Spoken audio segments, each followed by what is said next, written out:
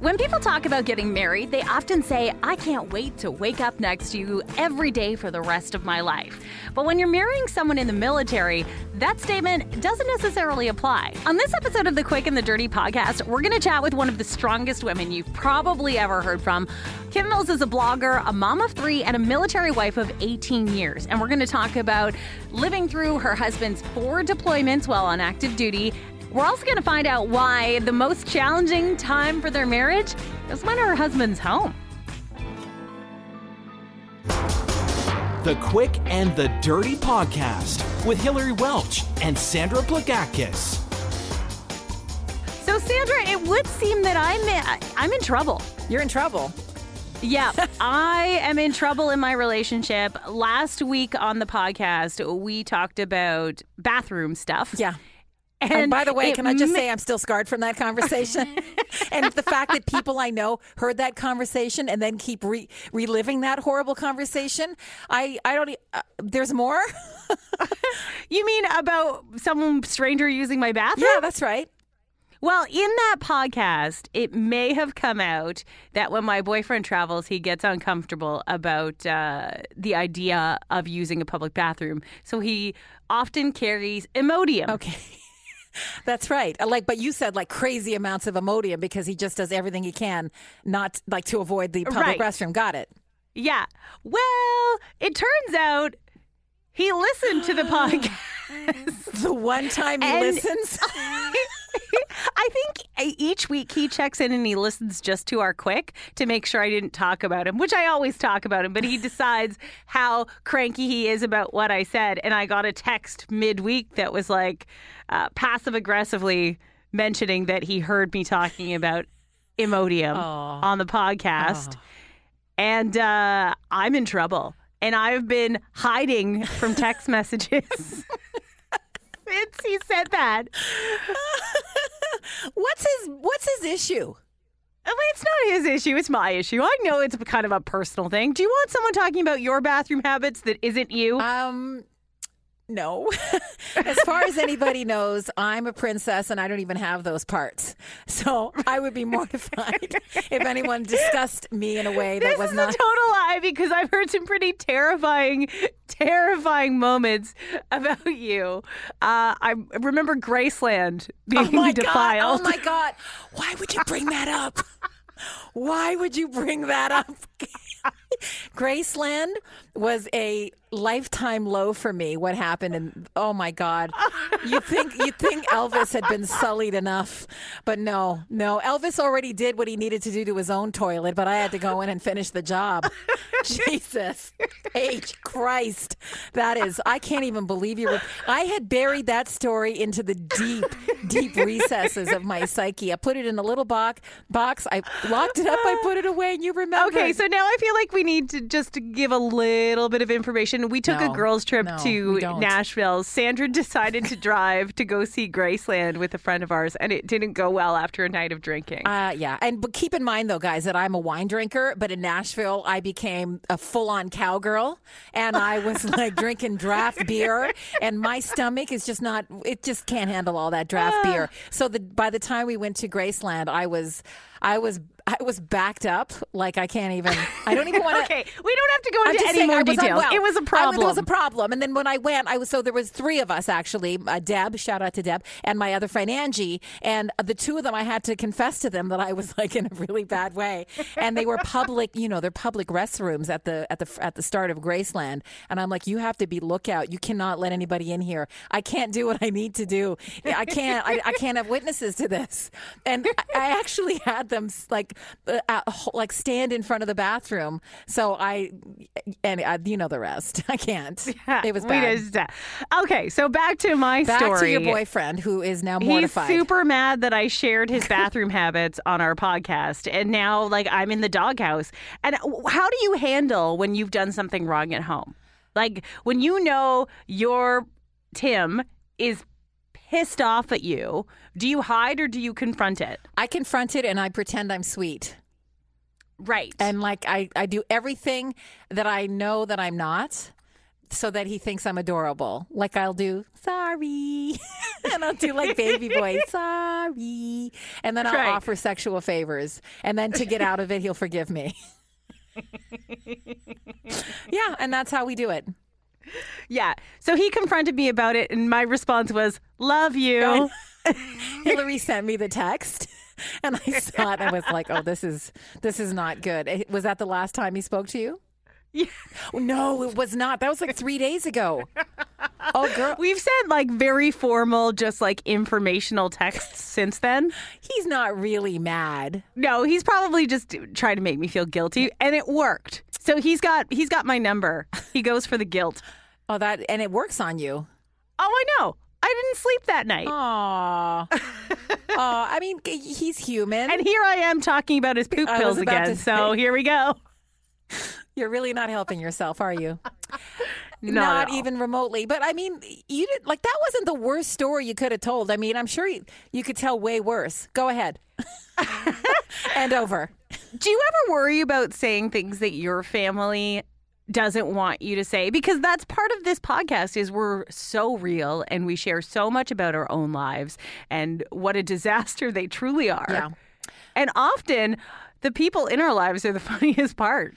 I worry about that, yes. But, you know, I've been a broadcaster for 25 years, and over the years, I've been in a lot of trouble over stories I've told on the air.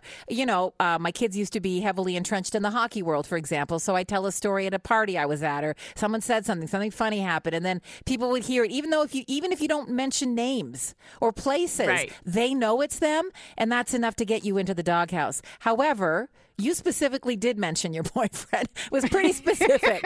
So I could see, you know, if you just tell a roundabout story about someone, but you don't name names and you're pretty vague about where it happened, no one can fault you for telling a good story, right? Well, I don't think so. But I feel like he knows that this is our job. This is what we do. And when you sign on to love everything that is awesome about Hillary or be my friend, you know that it's, unless you say, don't share this, it's open season. Fair enough. That's, you know what, and that's fair enough. I get that it comes with the territory, Hillary, but it also depends on one very important thing, and that's intent. When you tell a story, if it's mean-spirited, I don't care who you are, all bets are off. You could risk a friendship.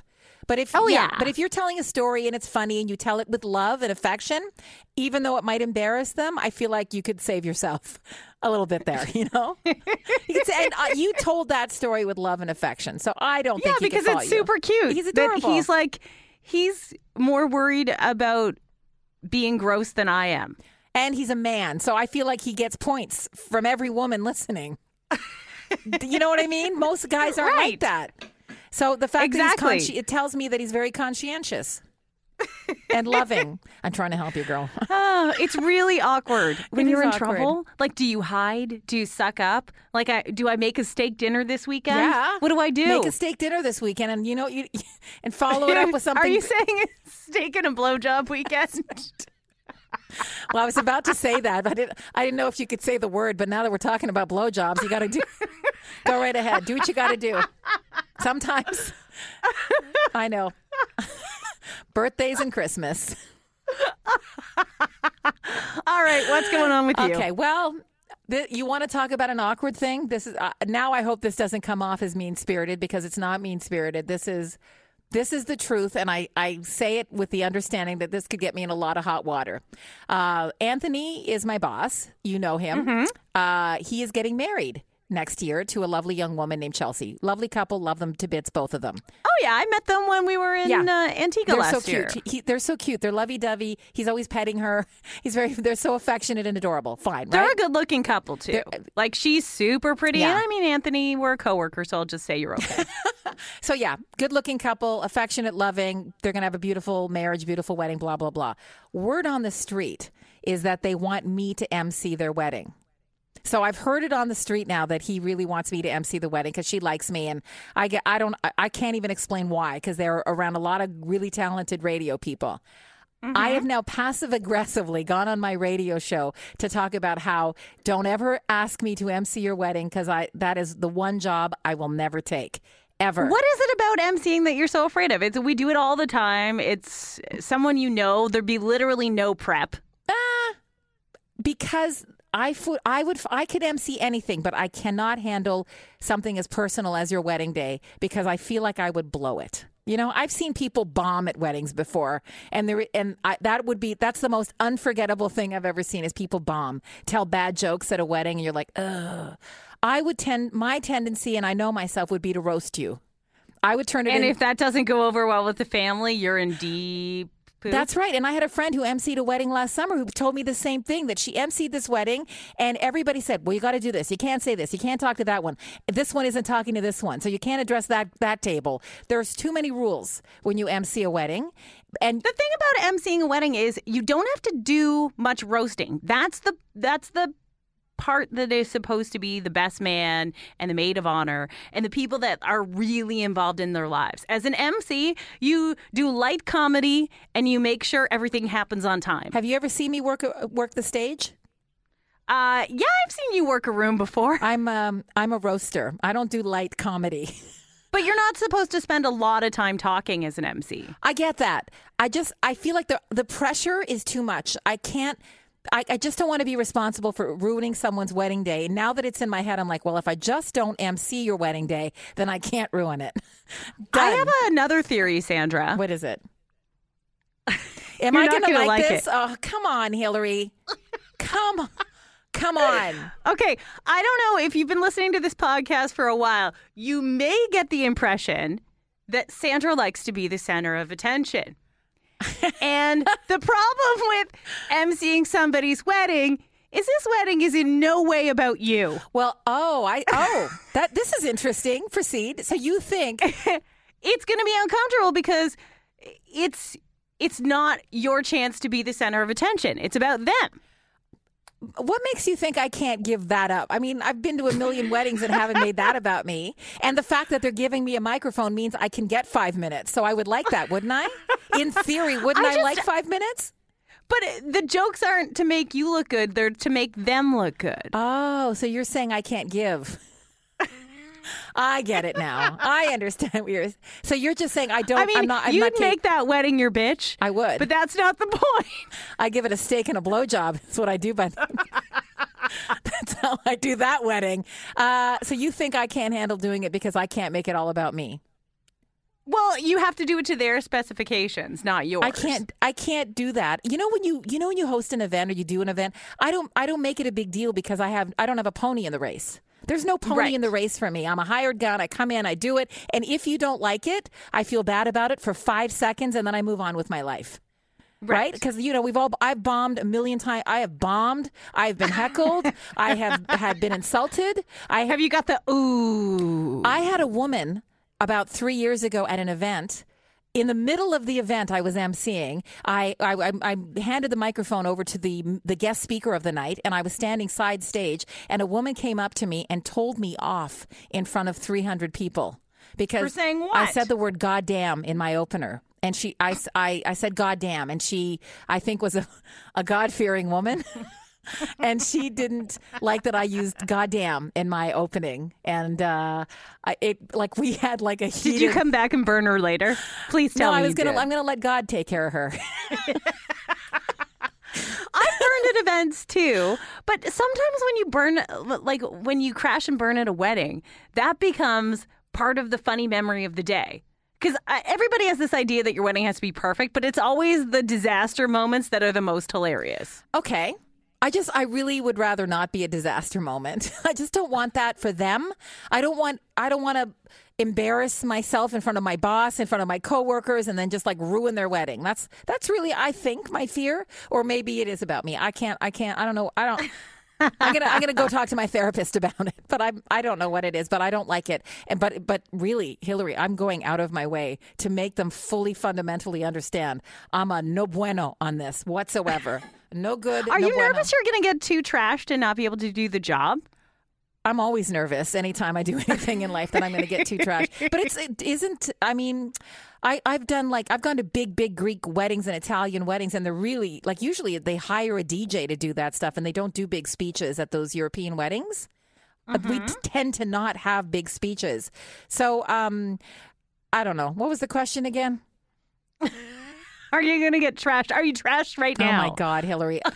I'm just thinking, when do you do the speeches? It depends when the speeches happen. Okay, so an MC's job is not really to speak. When the crowd comes in, you welcome everybody to their table. You let people know what the timing of the night is. You let them know how you know the bride and groom, slight little story. And then it's just your job to call up the next people and make jokes to cover off things that maybe don't go well. So you're really just doing observation of the night. You're not doing a big, long, like, maid of honor speech for the couple. I still don't like it. I just don't like it. I don't want to be, I like to go and be a guest. I would be stressed about it. I don't like it. Now, would you be offended if they had asked somebody else first, though? And you weren't the first choice? Yeah. I don't want to do it, but I'm really happy I'm the first choice.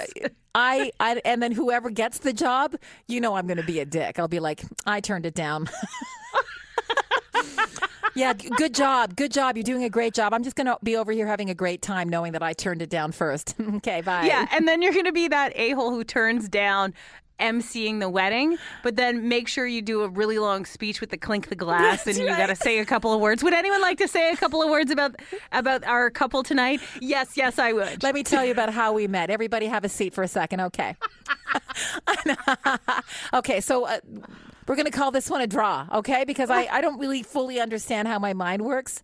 I'll delve into what you said a little further, but I don't know. But can I just ask you something quite honestly? And I don't want to get into like a weird rabbit hole of emotions right now, but that's what we do. Okay. And I know we've talked about your wedding one day. Mm-hmm. And if it ever happens. Okay. Yeah. We're currently in a standoff. My boyfriend has announced that he bought me the best birthday present ever, and I can't believe I'm going to share this because I'm going to be back in the trouble zone. Girl. And I was like, is it a ring? And he was like, no. And I was like, well, then it's the second best birthday present ever. Wow. So that's not a standoff. That's an impasse. That's something completely different. I believe standoffs have so back weapons. To my wedding. Okay, back that's to the never wedding. Gonna happen. Okay, honestly, would you ask me to be your MC? Is that why you're pushing me so hard on this? No, but I just think to say that you'd never do that for anyone, that's a big statement. I think it's an honor. I would much rather be an MC than a bridesmaid. Are you going to ask me to be either one of those things? Because I don't like that either. Where are we going with this, Hillary? No, you're at table 13 in the back. Right by the kitchen door. Perfect. Maybe by the bar, but I'd be terrified. By the bathroom. Okay. Well, I feel like a lot of truths have been said in the last 30 seconds. I have another question. All right. Now, you guys are pretty tight at your office. Yeah. But is it weird that an employee is being asked to be a part of that wedding? It's not like your longtime family friends. Right. Like, that's weird to me. I don't even know if I'm going to invite my boss to my wedding. I think, we are pretty tight, to be honest with you. And is it weird? Maybe, but because of the line of work we're in, he has a building full of potential MCs to work with. You know what I mean? Right. So otherwise, yes, maybe, yeah. You think you have dirt. Wait. If any of his friends have to do it, you're screwed. Oh, my God. That's right. So, yeah, I am quite honored that they would think of me first, but then I would be insulted if they thought of anybody else. I'd be like, whatever. Now, didn't want to do it, but now I could say whatever. Didn't want to do it anyway. But maybe it's about my own issues, and I just don't want to be responsible for ruining anyone's wedding day because I know how much planning goes into the day. I know how much money is being spent. I know how special it is. I don't know that I could rise to the occasion. Who emceed your wedding? Pardon me? Who emceed your wedding? I didn't have an MC. I eloped. Did you not know that? No. That's right. I eloped. My husband and I went to City Hall, Mississauga City Hall, and then we had a dinner for 20 people, and we kept it super cash. Yeah. That's really sweet. Well, is it? Were you just poor? We were poor, and we decided we had a choice to make because we didn't have a lot of money. Were you pregnant? No. No, I had sex for the first time on my wedding night. Isn't that the right answer? Wink, wink. As far as Hi, my Mom. father knows. No, we had a choice to make. We were going to spend it on a wedding or a house, and we invested the money on a down payment and a house. That's nice. Yeah, and my dad, the dinner was a couple grand, and my dad foot the bill, and it was great. Yeah, that's kind of my plan. I don't want a big wedding. No. Mostly because I'll never be able to have one. Why? Because he would never go in for that. Interesting. What's a big wedding to you? 200, 100? Like, what's a big wedding? Like anything with bridesmaids and like a hall and all that stuff. That's not our style. Okay, but it doesn't need to be. Once you get married and you're in it, you realize the wedding doesn't matter. It's a nice moment for you and your family, but people just up the ante all the time for the wedding, and they don't need to. It should be about the marriage. Don't put too much stock in the wedding or the MC, for that matter. Well, good. Then you're hired. Crap. Love you. Love you too.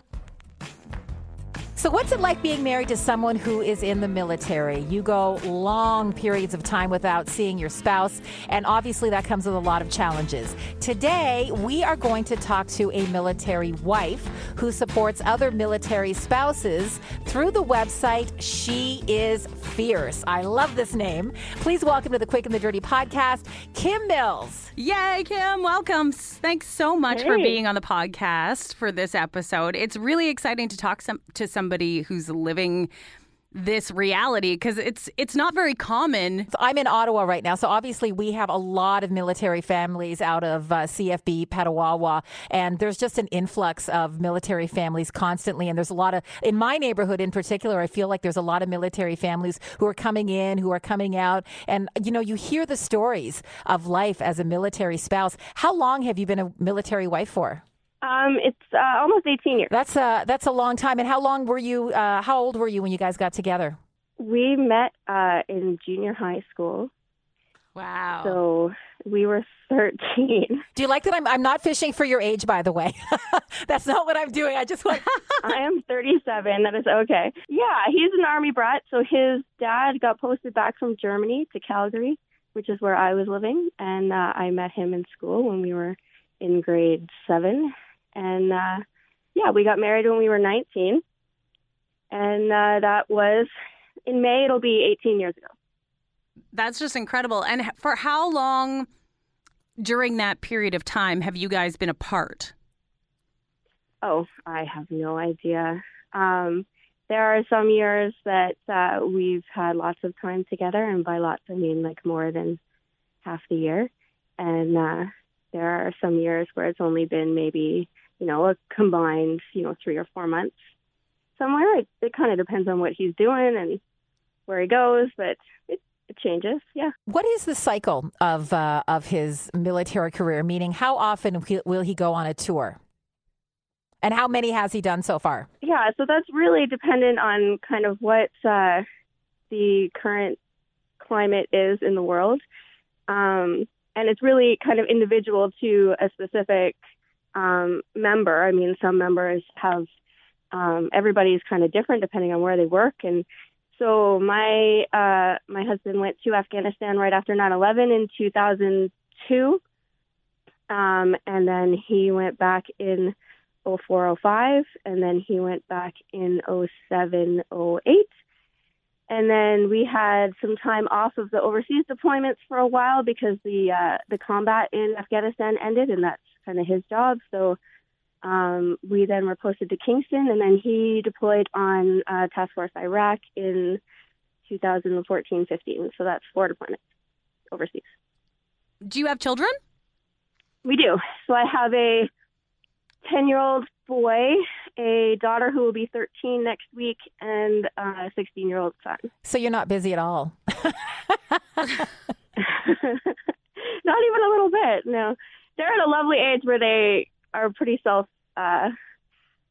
pretty independent, so it works well for me. I'm much better at parenting kids that go to school all day than I was toddlers. So this is my good parenting time. When you got together with your spouse, and you knew that he was a military brat, and you knew that you were marrying into a life of being a military spouse. In your mind, was it a romantic thing? And you thought, wow, he's going to go off and fight for our country, and I'm going to stay home. Did you have any ill-conceived notions about what your life was going to be like? Reality versus fantasy? I had literally none. I had no concept of what the military looked like at all. His dad had retired when he was in high school, and I had no idea what his dad did or what that would look like for them. And my closest relatives that were military were grandparents in World War II. So I really, nothing. And you have to remember that when I married him, that was before 9/11. So the military wasn't, the front topic of conversation. Neither was conflict or war.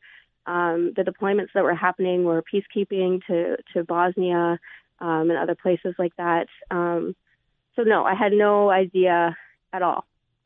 Everything kind of completely changed anyway for what military family life looked like in 9/11. So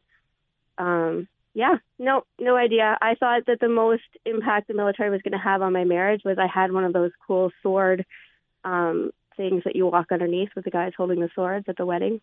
I had one of those. Like in An Officer and a Gentleman? Yeah, like a royal wedding. You get to walk under the sword art. That's right.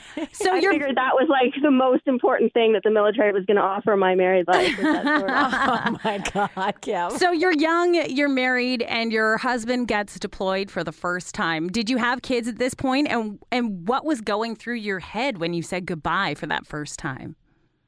I was 20 and pregnant. I was pregnant with my first. When he went to Afghanistan the first time. Every deployment comes along really differently, and that one came along, right after 9/11, he was immediately put on notice, and we kind of waited and waited. We thought it was going to be the next day for 2 months. And by the time he left, we knew it had been coming for that long, but at the same time, I had just moved to Edmonton by myself. I lived in this tiny little PMQ. I have to watch my language. I lived in this tiny little PMQ, like 500 square feet. And I had just got a job, and that was really all that I had going on for myself. So, yeah, it was, you take them to, for some of the deployments, you took them to this big gymnasium-looking parade place on base, and you say goodbye, and the bus takes them away, and we kind of stood there for a really long time until after they were gone, and then you head home and you just kind of keep going until you hear from them. So, do you know how long they're going to be gone for? Sometimes. That time, no. That time, because it was, again, that first deployment right after 9/11, we had no idea what was going to happen. We didn't know if they were jumping right into a war zone. We didn't know if it was going to be 2 months or 6 months or a year. We didn't know. There was a lot of unknowns for that, and it was just because it was so chaotic after 9/11, we really didn't have any idea what it was going to look like. In later deployments, sometimes you do know and sometimes you don't. So, for that particular deployment, the very first one, how long was he gone for? It was 6 months, just a little bit over 6 months, I think. There was no... we call them middle of tour leave. So when the guys get to either come home or they get to go visit their spouse or family somewhere, it's called HLTA, and I'm trying to think, home leave travel allowance. There wasn't one for that deployment, so it was 6 months. But there was no visit in between, so it was just a straight 6-month deployment. And did he make it home for the birth of the baby? He did.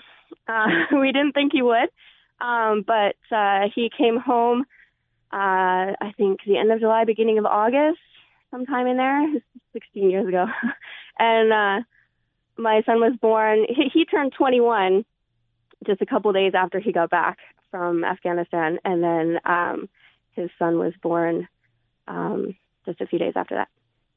I bet a lot of people ask you this question, but I have to ask him, what's the hardest part about being a military wife? What was the hardest part of that 6 months? Of that 6 months, or being a military wife in general? That 6 months? I guess they work together, but I guess just that first 6 months. That first 6 months, I want to say that just the unknown, you're getting used to the fact that you just have to go day by day on what's happening to them, and the fact that you don't know what's going on. And this was, before any kind of internet communication or anything like that. So there was, every once in a while you would get this satellite phone call that has a delay. So you would always end up just talking over each other. And that was it. So there was no pictures. He literally hadn't seen me. He left when I was like, whatever that was, almost 3 months pregnant. And then he came home right before I gave birth. So he literally hadn't even seen what I looked like pregnant when he walked off the bus to see me. So I think it's just the unknown. You don't really have a lot of communication, and that's changed over the years. But that first deployment, that was, I think, the big one. I got to ask about that satellite phone. Do you have other people listening in on your phone calls? Because I get that it's a satellite phone and it sounds like you're having like a CNN conversation. Have you ever heard those? Those are brutal.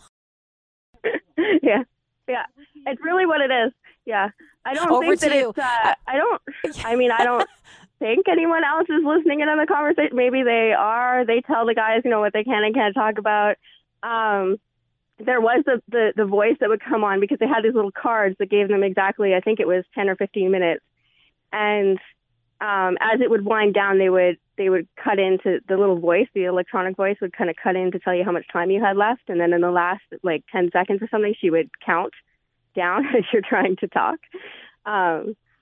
It's an awkward way to have a conversation. It's impossible to have an argument because you have to sit there and wait. I think it's like a 2-second delay. So you start talking and then you hear what the other person had just said. And yeah, it's not the ideal way to hold conversations. Yeah. So you tried to have an argument on a satellite phone call? Oh, I've had lots of arguments on satellite phone calls. Yeah.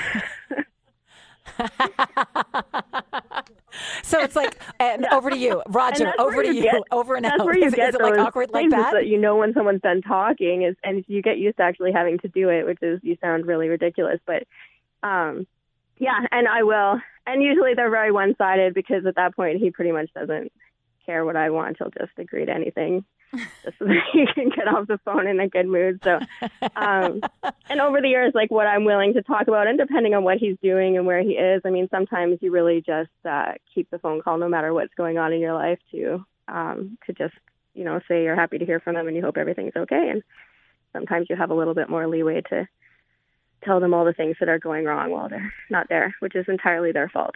So, Kim, you get very used to living your life and living your marriage at a distance. But what happens when he's home for long periods of time? You're used to running your own world and dealing with the children in your own way. Is it difficult to get used to him being back? So it's called reintegration, is the phase after a member returns from a deployment or an extended absence. I find it usually harder than the deployment, and it depends, again, on the stage of life that you're at, the type of deployment the member was on. For Afghanistan, a lot of the times those reintegrations were very him-focused, just because of what he'd been through while he was there. It was a lot of time just making sure that he was able to adjust to being back home. Later, for Task Force Iraq, his deployment was a little bit more low-key, in which case it really started to become more of just making sure that we know how to run a family again together instead of apart. It's certainly not, you watch those YouTube videos and you see the guys come back. You can watch those until you're dehydrated, all the guys coming back and surprising their families. And that is a wonderful moment when it works out. But that those months afterwards are usually not super romantic. And it really just is about putting the work in. And there's a ton of resources out there for military families to be able to kind of tap into to help them work through what reintegration looks like. But it's definitely... it's one of the more challenging aspects to a deployment is, you learn to do 6 months, 8 months, whatever it happens to be, a year by yourself. And then you have to adjust to not only you adjusting to him being back in the home, but him adjusting to any changes that have been made and trying to think about the right way to start helping out without imposing until that can become a partnership again. And that can take a really long time. Well, yeah, they come from a war zone. He's just been in a war zone. He comes home and then he's getting yelled at for leaving the toilet seat up. You know what I mean? Two different worlds entirely. I can only imagine how. Well, yeah, because I would imagine that you're you, so used to running things your way, and it's the one thing you can control. So then to have to give that up to somebody else must be a huge challenge. It is. You know what? It's again, for Afghanistan, I feel like it was a whole different dynamic than it is for other absences. Because, I mean, reintegration happens even for, the 3-month courses that they go on and things that don't necessarily have the combat feel to them. Afghanistan kind of added that whole different dynamic where he had to reintegrate from what his situation looked like. And he is a combat armed soldier. And so his deployment was, had that kind of element to him. And so sometimes reintegration is really a lot of helping that soldier readjust to society. I found that it was actually more difficult for me when it wasn't, because the focus wasn't on him anymore. The focus was on me, making sure that I was the one that was having the hard time. He came back and it wasn't so hard to him. He didn't have a lot of adjusting to do. And without, getting that chance to help him readjust, all of a sudden everybody's looking at me being like, how are you adjusting? I was like, oh, well, now that someone finally asked me, not awesome. Right. And what are the major the challenges that you found adjusting to? You know what? It changed as my kids grew up. So obviously for the first deployment, it was, just having a baby. And I don't recommend trying to add a newborn into reintegration. So that was kind of the biggest challenge there. And then for the other 2 Afghanistan deployments, I had very small children. I actually had my 3rd child in the middle of the 3rd deployment. So there was this element of, as soon as he came home, I didn't actually really care who he was. He was just a person that was going to help me around the house. And so I was just grateful he was home because somebody was there, to take a baby and help me feed and help me get kids to school, and just another adult in the house that could take some of the responsibilities. Now that my kids are older, this last deployment, I really realized that I had to appreciate him coming home because of him, because the truth was that I can handle it when he's gone because my kids are older and I'm not quite as overwhelmed. And then it's this whole element of trying to figure out how to add him back in my life and realize, all the things that I appreciate just about him as a person when I don't necessarily just desperately need him to take a child. And it's been, so I think that, I don't know, as you, like any marriage to anyone, like as you age and your life situations change, you realize different things about your spouse. And I think for me, the hardest parts of reintegration are really just giving him back elements of control in decision making. I get really, really used to just being able to be out and be like, oh, we'll just do this, or I'll change my mind and decide we're not going to be home for dinner, or we're not going to do this. And I don't necessarily think to ask anyone else. And I can still do that even when he's been home for a long time, because my brain is just wired to just make those decisions. And my husband is, kind of a, I don't even know how to describe it, but a man who likes to make some decisions and be heard in a house, and like he should be, and like we both should be. And I don't often give him the chance to be heard, because a lot of times I just make those choices for us. So. Did you find that when you were raising your children and often left alone, does resentment build that becomes fully your responsibility, even though you understand what he's going through over there? Sure. I mean, my husband has always been pretty amazing. In terms of, always recognizing that he felt that it was hard for me at home, and never taking that, like I've never felt too much like that was taken for granted, which I'm sure made a big difference in how that felt for me back home. But absolutely, I mean, when you've got, 3 kids and 2 of them are throwing up and, the dog's sick and one of them has to be at a play and the other 2 are, holding buckets in the car or whatever it happens to be, you sit there for a minute and you're like, this is nice that I'm doing this by yourself. And especially if they call and it's not a particularly difficult tour. I've told him that when he went to Afghanistan and even when he would go to the field, when he, if he's living in the dirt or he's, in a combat zone or I feel like we both kind of, life isn't going awesome for a lot of that period of time. But when he would call on different types of absences and maybe he's, staying in a hotel in France and I'm at home, dealing with whatever drama is happening with all the children and the family and the car and whatever, I have a lot more resentment that way. Yeah, no kidding. What about the kids? I got to ask. We talk about your relationship with your husband and how you handle his absences. How do the kids handle it? The first few, they were really young, and I don't know that they really understood much of it. I actually find that for me, when kids are really young, the deployment is a lot harder on the parent, like on the parent at home, than on the children, because the children will just get into their own routine eventually. Whereas when the kids are older, the deployments become a lot harder on the children because they start to understand what's going on. So, my kids have adjusted really well. Military life has not broken them. They're great kids. My oldest son just started his enlistment to the reserves, so he obviously doesn't have a lot of resentment towards the military. They certainly have a rough go for a little bit when Dad first leaves anywhere he goes. And a lot of that, I think, stems from just that intense drama when they were younger, where those deployments were really a scary time. And even when he went on Task Force Iraq, my oldest son had a really, really difficult time with saying goodbye and worrying about him. And no matter how many times we would tell him, this deployment isn't the same, the danger isn't the same, your dad, he's not in the same kind of situation, he really couldn't understand that. To him, everything it seemed like Afghanistan and was really, really scary. So, but you know what, they adjust to their dad being gone. He's actually in Wainwright on exercise right now. When he goes for a few weeks or whatever, I don't even think they notice.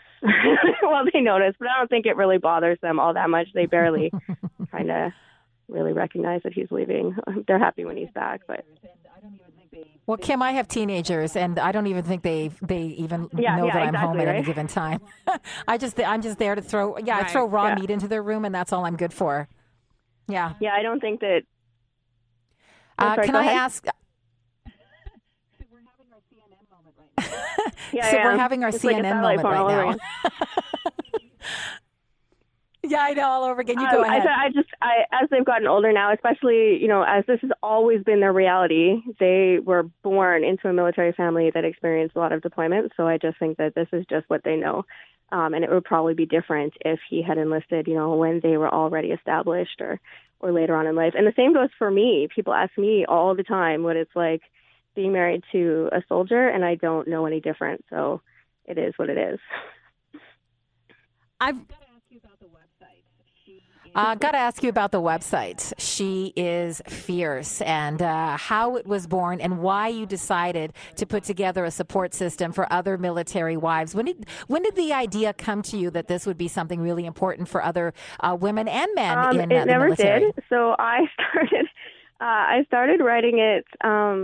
I did a couple of interviews right after the third deployment to Afghanistan related to Remembrance Day and parenting children during the war in Afghanistan. And one of the places that interviewed me, they asked if I would create a blog that they could link back to.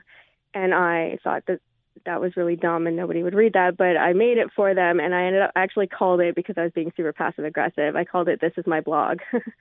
And I wrote a couple of things on there, and once kind of that died down, I ended up just using that site as a way of telling stories to my family. I have my parents, obviously, they don't live here. They don't live too far from us now. They're just south of Calgary, but I have a lot of extended family all over the country, and it was kind of a cool way to tell stories about our life and people could read it. And I like telling stories, so I did. And when we were moving to Kingston in 2012, I actually took a look at the stats, and I'd never actually really done that before. I'm not very good at running a website. And most of the people who were reading it, I didn't know, as it had grown exponentially.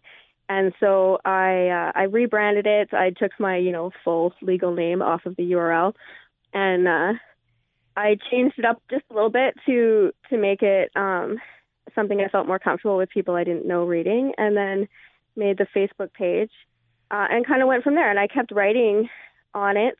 And then I would bump into people in Kingston that had read the blog and recognized me from it.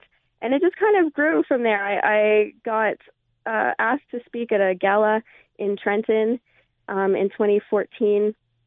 And then all of a sudden I found myself kind of moving around. So even to this day, I don't know that I know exactly what it is about She Is Fierce that draws other people to want to read it.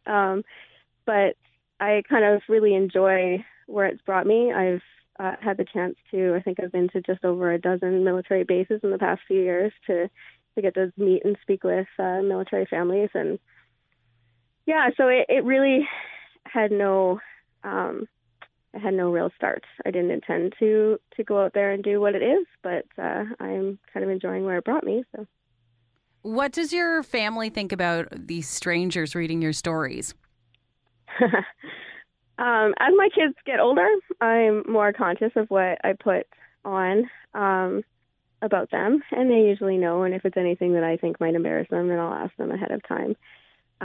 They don't really care. My kids are pretty easygoing, and every once in a while when they're at school, I do appreciate that for the most part, people will always approach me when they see me at their school, and they will tell me that they recognize my kids from the blog, but I've never had anyone, approach my kids or anything like that. They will sometimes come home and say, so-and-so read this that you wrote, or so-and-so told us, or they'll bring home something and it's an answer to something that I had written, on the Facebook page. So clearly somebody was reading that. My husband, bless him, is really, he is okay with it. He really is. He would have gone through life very happily flying under the radar. He's the kind of guy that when I was people ask, if this is the kind of thing that he would like doing, and I say, one time we came on an accident right after Afghanistan, and he crawled in a car and he helped this woman, and it was amazing, and watching him was phenomenal. And he did his little statement to the police, and then he saw the news van, and he was like dust in the wind. He's gone. He's not the kind of person that wants to be seen, but at the same time, he looks at the blog page like that's my thing, and he's really just happy that I found something to do. And so he puts up with the fact that a lot of the places that he goes, now all of a sudden people will be like, hey, you're that guy from the webpage. And then he'll yeah, and podcast too now, don't forget, Kim. Next level, girl, here we are. I got to ask, what advice do you give to new military spouses? Let's say I marry a man who's in the military and he's going on his first tour. I know nothing. What advice would you give me? We wrote a little thing on it, and there's so many different aspects to the military. If I was meeting someone that was marrying someone that did the exact same thing as my husband, because I think we oftentimes lose track of the fact that there's a lot of military with very different experiences. Some will never go on deployments, and the Navy, they do totally different things, and the Air Force and CANSOFCOM. And so if someone was marrying a member that does exactly the same thing as my husband, then I guess I would have a little bit more advice. But honestly, it would all come from the same advice that other people gave me. Most of that is, I think the biggest one is not to blame him for what the Army, or her, not to blame your spouse for what the Army does. And that's kind of the biggest trap that I see. So when And like it's just decisions easy. get made in the military, they're just following orders, but you can't get mad at them for that? That sort You of can't stuff? get mad Or when they have to leave. You know, the fires in BC just happened, and the guys left on, I don't even know, I think they had 4 hours notice is what they were supposed to be on, but they got the notice when they were at work, so they left before they came home from work to BC, and we didn't see them again for a few weeks. And it's easy to get mad and be like, because all of a sudden you have to kind of change your plans to accommodate the fact that they're no longer there. And the easiest thing might be to blame them, you know, get mad at them the next time you talk to them for the fact that they had to go, but that wasn't their call. I mean, you can be upset and have a serious conversation about whether or not the military is the right lifestyle for you, but if you've already made that decision, then you can't really get mad at them for doing what their job requires of them. And I think that that's probably, you know, the biggest, not that I never do that because I'm sure that I totally do, but that's probably the biggest pitfall, I think, because they can't fix it. They can't help it. They can't, you know, this is their job. It's the same as if they were oil field workers and they had to, you know, go up to Fort McMurray or, you know, whatever it is their job has to be, they have to go, and getting mad at them for having to go isn't going to help anybody. It's just going to make everybody else mad. So. You know, Kim, I listen to you and I think to myself, I get anxiety right now just listening because I'm a planner. I like to plan my life. And I don't know and it must be hard for women to say, okay, my spouse or men, my spouse is gone for, I don't even know how long. How do you plant roots in a community when you don't know if you're ever going to be there? I would have anxiety because I'd be like, I want to go see Elton John in 2 months, but I don't know where I'm going to be in 2 months. This would be very problematic for someone like me. Do you have to have a certain temperament, do you think, to be a military spouse? I think it probably helps if you're easygoing. I don't know. I've seen people with all different personalities make an amazing go of this. I'm among a lot of my friends, I laugh because I do all of these things and they sound like, you know, I know what I'm talking about, but I have a group of friends that I hang out with where I'm literally the baby. Like, they've all been doing this much longer than me. And they all come from, you know, they all have different temperaments. I would say that I just plan my life as though he's not here. And when he is here, it's a bonus. And that way I'm not upset if he's not. That's easier now that my kids are older because I don't have to worry about babysitters and that kind of thing. But I found that if there was, I want to go see, I've never said I want to go see Elton John before in my life, but if I wanted to go see Elton John play somewhere in 2 months, then I would plan that babysitter whether I thought he was going to be home or not if I needed one. Because also, I don't know why I brought up Elton John. I just want to say I have no idea where that came from. I have no idea why Elton John is on my brain right now. Can I ask you a really uncomfortable question, Kim? Because I wanted to start with it, and I went, I'm gonna warm her up a little. Okay, it's about sex. Mm-hmm. How do you do sexy time when your spouse is a world away in a combat zone? How does sexy time happen? Well, sexy time doesn't so much happen in a combat zone. I'm sure that it happens in some way for them, not with each other, but by themselves, and not with Elton John. There's a lot of socks on window or on doors. Yeah. Porta potties, that kind of thing. I don't. I know it's not the grossest thing. Sorry. Yeah. See, I don't have a lot of a filter. You open this up. No, you go. When everybody kind of does it differently. I think, like, you know, how their own comfort level. Whether it's, I joke that I have a Snapchat and my husband is literally the only other person on that Snapchat. Like, he's my only friend. You better hope the kids don't get a hold of it. Well, he's my only friend on Snapchat. And that is, like, if people ask me, like, well, will you have Snapchat for the blog? And I'm like, oh, absolutely not. Because definitely I would accidentally send something to the wrong friend. So he is the only person on my Snapchat. And that way there is no chance that I will accidentally send anyone else anything that I am snapping on there. Like, do you have a frequent flyer card for the Adult Fun Superstore? You just use, a lot of batteries. And, yeah, but how do you do that with 3 kids at home and no one to distract them? Doors locked, my friends. Like, that's the thing that, honestly, like, when the kids are that little, I mean, you have kids. When your kids are that little, even, I don't know this from experience, but I'm assuming that even if your husband is there, you're not all that interested in general when they're like babies and toddlers. Like, you're willing to kind of give that. I don't know. It wasn't as big of a deal when my kids were little. I went through definitely the same phases I think a lot of young moms do, where you're like, yeah, I'm touched all day, thanks. Like, yeah, it's called exhaustion. Yeah, like, you know what? Like, I've been pawed at all day. I'm not really interested in whatever it is you've got going on over there. So, but I mean, you come up with a creative. We joke that, you know, they always have those things where it's like love letters written overseas. And I'm like, yeah, we would definitely have to go through that box to make sure before my kids. Yeah, I love the Snapchat angle. That's actually quite brilliant when I think about it, because you send the video and then it disappears, gone forever.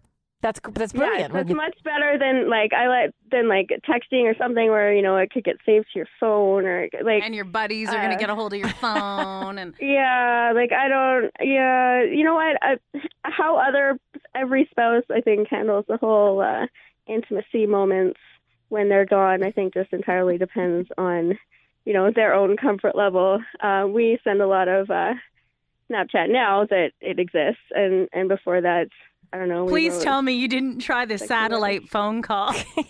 No. Just wait for me. me. Like 10 people in line behind them to use the phone. If you tried one of those, they'd be like, dude, yeah.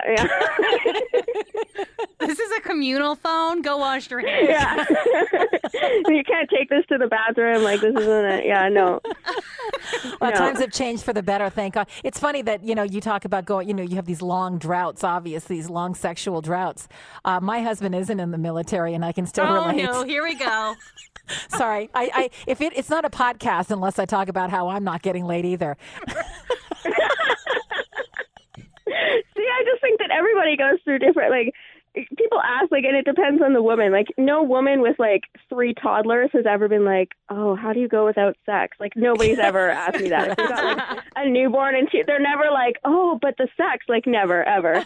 But, true. I mean, the younger girls that haven't had kids yet, and then the older you know, ladies that their kids are older, they're the ones that might ask that question. But you never see that woman with, like, you know, 3 kids in car seats being like, oh, I couldn't go without sex that long. Like, she is not caring about that. Like, it's a weird thing. Like, even I live a little bit away from my boyfriend. We only see each other on the weekends. And sometimes it's nice to have those little reunions. It keeps things kind of fresh. Mm-hmm. You know what? He's been home for stretches before. I mean, last 2 years ago, I don't remember what it was. There was a time recently where he was home for, like, I think he only left for less than a month out of the whole year. It was a very long time that he was home. And, you look at it and you're like, you know, you need to go somewhere so that I can miss you. And then I'll just be so much happier when you come back. Yes. Is there nowhere out there that needs saving right now? Because you're getting on my nerves. You don't have to like them that much if they're gone that much, is what I tell them. But do you get this idea that he's like some sort of Superman or like in your head while he's off, and then when he comes home and he's just like the average guy locking himself in the bathroom with his cell phone to get away from the family? You're like, ugh. For like 40 minutes in the bathroom, and you're like, dude, like nothing takes that long. Yeah, it's you know, and we have friends that do. You know, my husband is a combat trade, so I mean. You do get that kind of vision in your head. I told him that, you know, when he's been in Afghanistan, like, I don't know what war looks like. Like, in my head, it's like a cross between, like, MASH and Band of Brothers or something. He's like, yeah, it's not that exciting. But, I think that when they're gone, they're, you know, everybody has the perfect husband when they're at war, you know, like, everybody's husband is wonderful while they're gone because you just miss them and think about all the things that was good about the relationship. Nobody's sitting at home missing their husband, thinking about, you know, all the times they didn't do something that you needed them to do, or all the times they, you know, didn't do the dishwasher or whatever it happens to be. You're sitting at home thinking about all the sweet things that they did. So you have a perfect husband for 6 or 8 months, and then they come home and, you know, track their mud all over the place and leave their army crap all over the house, and there they go. Do you feel crappy when you complain? Because you know what they've been through, and then you are just complaining about regular everyday stuff? Little things. That was kind of the biggest hurdle for kind of the deployments in Afghanistan. I think that sometimes we get this, you know, mindset that every soldier is living this, you know, crazy combat-filled, terrifying life while they're deployed. which, I mean, certainly isn't the case. I think it's like less than 20% of soldiers have seen combat, even if they've been deployed.